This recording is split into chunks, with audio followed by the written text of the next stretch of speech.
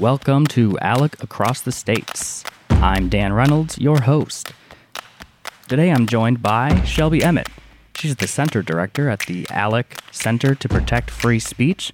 Also calling in straight from Utah is Kim Coleman. She's a Utah State Representative in the Utah House. We're going to have a great discussion today about free speech, different ALEC model policies like the ALEC Forum Act, and also discussing what you can do as state legislators or an individual to help propel more free speech on college campuses. And Shelby, why don't you go ahead and kick it off for us? Hello, Representative. How are you?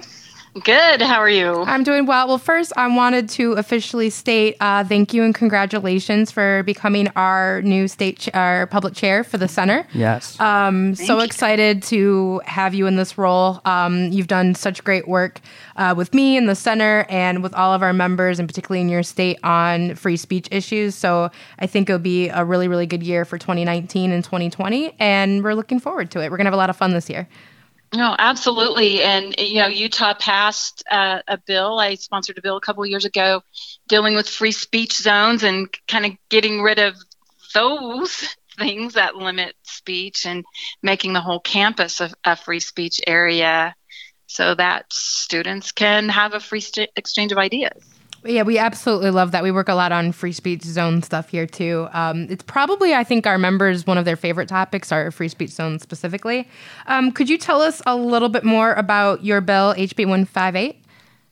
So the one this year, 158, dealt more with sort of the speech codes and how individual students are asked to limit their free expression and their thoughts when students are told in a policy that a condition of participating in an activity or living in the dormitory requires that they can't tease, ridicule, disrespect, dishonor someone else. What does that even mean? And so you have the overt fear that if a student crosses that line, they might get kicked out. But what does it do in the area of suppressing speech, the micro suppressions of speech that we see as a result of campus policies? So can you tell us, what was the conversations like with other legislators when you would discuss free speech on college campuses? Was it very partisan? Did you have a lot of people maybe agreeing with you behind the scenes but didn't want to publicly? What was your experience like as a legislator? So the first question of legislators is always, is this a problem? Do we have a solution that's looking for a problem? And so the first burden is to help my colleagues understand that we really do have a problem in our state, that we truly have students who feel the impact of these unconstitutional policies, that we can point to black and white written policies that are unconstitutionally restrictive, and to be able to first show that this is absolutely a problem in our state. The next step is, do I have the right solution? And I've worked with some of the top constitutional First Amendment attorneys, scholars in the nation that deal with campus free speech rights. And we think we were right on policy. But you have a concern, truly. I mean, we do have a concern where some of our rhetoric in our country can feel uncomfortable, can feel caustic, can feel harsh. And there are people who would like to limit that. And college, they believe that college should be a place free from offense. And this is when we get into really shaky territory. So clearly nobody wants people bullied. Nobody wants people legally harassed. And the institutions absolutely should protect students from threats of violence, threats, intimidation, harassment. Those things are not protected. But then there's this whole area where it's not truly harassment. You don't have the right to be free from offense or to stop someone else's speech because you disagree with it, because you don't like it, because it makes you uncomfortable. And so this bill really did strike that line for where speech is harassment and not protected, versus when it is free and protected. And what did people think about the harassment definitions? Were there different competing views of how harassment should have been defined, or did they have other problems with the legislation? Well, luckily, I didn't have to define it. The Supreme Court of the United States defined that for us about 30 years ago in a case called Davis versus Monroe Board of Education. This is where they found the line, and actually is based on standards that have been applied in dozens of cases even before we kind of codified it and recognized it in the Landmark case, and then has since been applied to the educational setting, again, for the last 30 years. So we didn't define it. We didn't stab in the dark. We relied on the Supreme Court precedent that set the standard for where that line is. Some question whether that line should still be there, but we have no better standard, and we have not, the court has not changed that. It really is a reasonable standard of when students should be protected from harassment and when students should be free to speak. One thing that I think our listeners would be really interested in hearing from Representative Coleman, I mean, not everyone is so well versed in free speech issues and free speech policy as you are, and our director Shelby here is. So can you explain to our listeners, I mean, why exactly isn't the First Amendment on its own good enough to protect the free speech of on-campus students? So sometimes that is a question I get as a state lawmaker, sometimes even criticism. You know, we have this right codified and enshrined in the Constitution and our Bill of Rights. Why do we need a state law? For some practical purposes, many of our state constitutional elements mirror our U.S. Constitution. So we say, as United States, collectively, we value the First Amendment. We say, as the state of Utah, in our own Constitution, our founders and drafters of our Constitution said we also value that. We recognize that in addition as a state right. And when you give a state right and you recognize a state civil right, you also give state remedies for when those rights are violated. And so students, if their First Amendment rights are violated, they are aggrieved under U.S. Constitution. They can file suit in federal court. But what we do in a state remedy is we say, you also can go this route. You've been violated both under the U.S. Constitution and our state constitution, and you can access remedy through your state court system as well, which tends to be a little bit easier to access, a little bit cheaper, takes a little bit less time, and is a more appropriate remedy in some cases. That's absolutely true. We do get this question a lot from members as well. Federal courts are just more time consuming. It can take forever to get there depending on what's happening. And particularly with these types of First Amendment cases as well, because the legislatures are doing these and codifying it in state statute, it makes it easier for everyday attorneys who aren't First Amendment experts, but just everyday attorneys in their state to take on these cases and obviously represent students who most of the time obviously aren't going to have the money and the funds in order to fight that claim successfully. So it just makes it easier for students to get the justice that they deserve, but also make sure that you're protecting the state's resources and the state's budget as well. So, Representative Coleman, walk us through what was going on with your House Bill 158 there, because I know there's some turbulations going on when it moved from the House or into the Senate. We briefly talked about it off recording, but if you could update our listeners, I think they would be very interested to hear what was going on. Well, as you mentioned, sometimes the adjudication of First Amendment grievances can be somewhat complicated, but we have a very strong higher education lobby, and I've gone up against them for the 5 years I've been in the legislature, And I think it's that simple. We've had the institutions argue that their student loan sponsorships could be threatened, that they can get in trouble with Title IX office if the Title IX office believes that they are violating student rights in the area of discrimination. So sometimes a lobbying effort can simply employ fear tactics.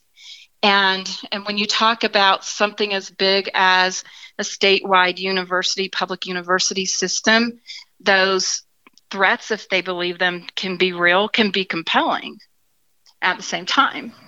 Representative, could you tell us a little bit more about that? Just generally, I think a lot of people wonder, what is the relationship like as a lawmaker with institutions of higher education? As a state lawmaker, do you and your colleagues have good relationships with your state institutions? I've talked with a lot of members who've said that they deal a lot with the education lobby, right? They deal with general counsels, or they deal with their lobbyists, but they don't necessarily have great relationships with the institution itself. And they only seem to really deal with them and associate with them during appropriations time. So what about in Utah? What are the relationships like between higher ed and policymakers? I think that's on an individual basis. I know that I feel like I have cordial and open relationships with the administrations of our various schools, very good bidirectional open door policies. I feel very comfortable to reach out to any of our university professors, or administrators and presidents. We have had direct conversations on these things. The governmental affairs people are usually very, those relationships are good. But it is a very, very powerful institution collectively and individually. And I once spoke with one of the university professors, one of our larger research schools, who described 3 stakeholding groups.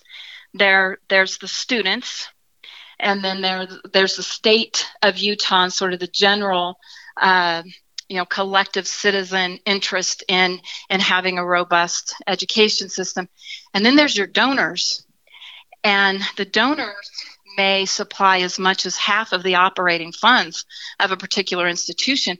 So they become a new sort of consumer or customer stakeholder that also has to be happy with how things go. And so for those universities to really have to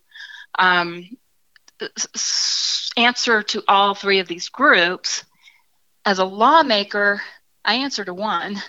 I answer to 38,000 people that elected me, and we care, they care, and I believe they elected me because I care about a good education, lowering tuition, and that financial impact to our state and our students, and that experience is valuable and meaningful. And when we find out that students are afraid to speak and express their thoughts, that's a big concern for me.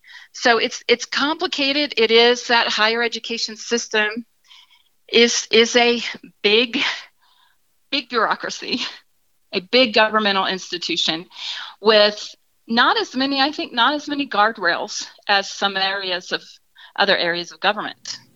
Yes, that's very true. As you know, here we always focus on issues like academic freedom and institutional autonomy, but you're absolutely right. I think this idea too that because they are these special institutions, that they also shouldn't have to be reviewed or make sure that there's transparency within them. But it's just as important for those public entities, just like the legislature or the DMV or anywhere else. Those are still public institutions, and the people of the states deserve to know what's happening there and to make sure that the money is being spent wisely.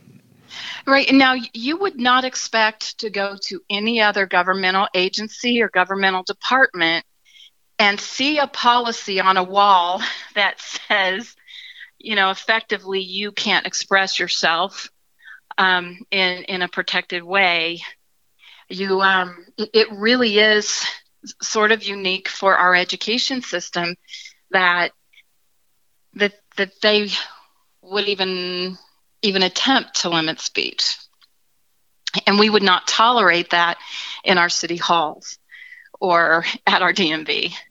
Exactly. Absolutely right. Yeah, I mean, it just sounds like a really strong chilling effect against people who are there trying to learn and trying to better themselves. And I mean, iron sharpens iron. And if you're not willing to debate ideas, you're not really going to be ever set up in life to have your own fully fledged ideas. They're just going to be, a weaker form of what they could have been.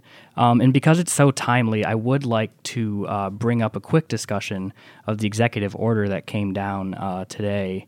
And just get your guys' opinion on it, because you are, so embedded in this issue and are such experts on it. And I think our listeners would really benefit from your guys' discussion on it. So the executive order that was released today, basically the president did two things. The first was specifically calling on specific departments within the executive branch, so like the Department of Education, the Science Foundation, something like that, that schools that are applying for research grants, and it has nothing to do with student aid, nothing actually connected to the student, but it's for the institution itself for research. They would basically have to certify that they're in compliance with the First Amendment and any regulations, codes, statutes around that realm of free speech before they could receive those federal research funds. We don't know what that means yet, right? We haven't actually seen the process yet. We don't know if this is going to be a random person at each agency has to grab the red stamp and say pro free speech, or, how do they even say, yes, you're in compliance, yes, you are doing it right? We haven't seen any of those tools to actually measure that. But big picture wise, it's really exciting to see the president and the administration take the free speech issue on college campuses seriously. If for anything, it starts more of a conversation around free speech, because I think as the representative, I think will agree with me, it's not just a legal problem, it's a cultural problem. So the more that we can start actually talking about it as a society and we can actually take a moment and point to it and say, we all agree there's something wrong going on. And not just, the dorky policy wonks like me that are like, yay, let's talk about the First Amendment all day. But like everyday people can actually start talking about this more. So I think that's a positive right there. But we are still trying to go through like what this would actually mean for someone like Representative Coleman, who then has to go back to the states and deal with laws or bills or something that addresses what the feds are doing. Exactly. Because part of the issue that Representative Coleman addressed was, the last time the feds got so involved in higher education, you got a really, really bad Dear Colleague letter that hurt a lot of people, either their due process rights and their free speech rights. So I think everybody's a little just naturally suspicious, or not suspicious, but hesitant. We want to make sure we get all the facts straight. Because it's still the government, right? So what about you, Representative? What do you think? Well, I trust the government to always get it right. Not really. Well, okay, let's remember the incident that really is the impetus for this. That a student organizer on a campus freely expressing his ideas in a recruitment effort for a particular student organization. Another student found offensive enough that he punched him in the face. And I think, that video went viral, and I think everybody still shudders. I still flinch, and it's like a, kick in the gut to see it happen to somebody. And of course, the institution took a long time to say, this is an assault, we'll do something. But what we have, that sort of woke some people up. And I feel like, for 5 years and ALEC and some of the groups like FIRE, Foundation for Individual Rights and Education, who have been sounding this alarm for years. In 2013, in my own state, there was a student group that was conducting some recruitment efforts and passing out literature, and they were shut down. Now, this wasn't violent, but they were shut down, and so we've been sounding the alarm for years that something is amiss on our campuses. It took viral videos of a man getting punched squarely in the face to make a lot of people stop and realize there is a problem. And so President Trump has responded to that.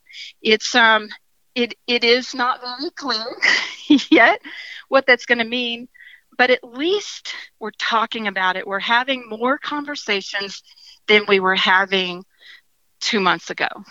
And that's what needs to happen. And you know what has happened now for me is I've been talking about this for 5 years, but now that the president came out and said, this is enough, we're going to do something about it, I have more students and professors contacting me than ever before because they feel like I can come out now. I can speak. I can tell my story because I think my president's going to protect me now, and hopefully lawmakers like me and others and organizations like our Free Speech Center and other groups are going to help. Yeah. I mean, and just to Shelby's point, it being such an ingrained social, cultural problem that we really need to be able to look at it and agree that this is a problem, and we need to get on board together. And it sounds like at least that is, from your perspective, happening right now. And we first of all, congratulations on two things here: is being the new center chair for the Center to Protect Free Speech. But then also, congratulations again for being the state legislator of the month for March. Oh, and thank you. Of course, thank you for all your hard work, breaking down speech codes and really fighting the large interest groups that you do so well. We are going to wrap up here now, but if you or Shelby have anything else that you would like to leave our listeners with, please. Just say that if you all really truly believe in free speech, you have to fight for it every day. I think Representative Coleman said it best. We can have all the laws and the president and everybody on our side, but if people just aren't exercising their free speech rights, it doesn't matter what the government does or doesn't do. Free speech rights are so absolutely fundamental. If that right goes down, it doesn't go down alone. It takes other fundamental rights with it. So we need to protect it and hope that we can continue to get more support to change the policies, the culture on our campuses, and make it better for students. Thank you, Shelby and Representative Coleman, for joining us on another edition of ALEC Across the States. Thank you for listening to Across the States, the premier state-focused podcast presented by the American Legislative Exchange Council. To learn more about our work, or to make a tax-deductible donation, follow us on Twitter and Facebook at ALEC States, and check us out online at alec.org. All individuals on this show do not speak for the American Legislative Exchange Council and are representing their own individual opinions.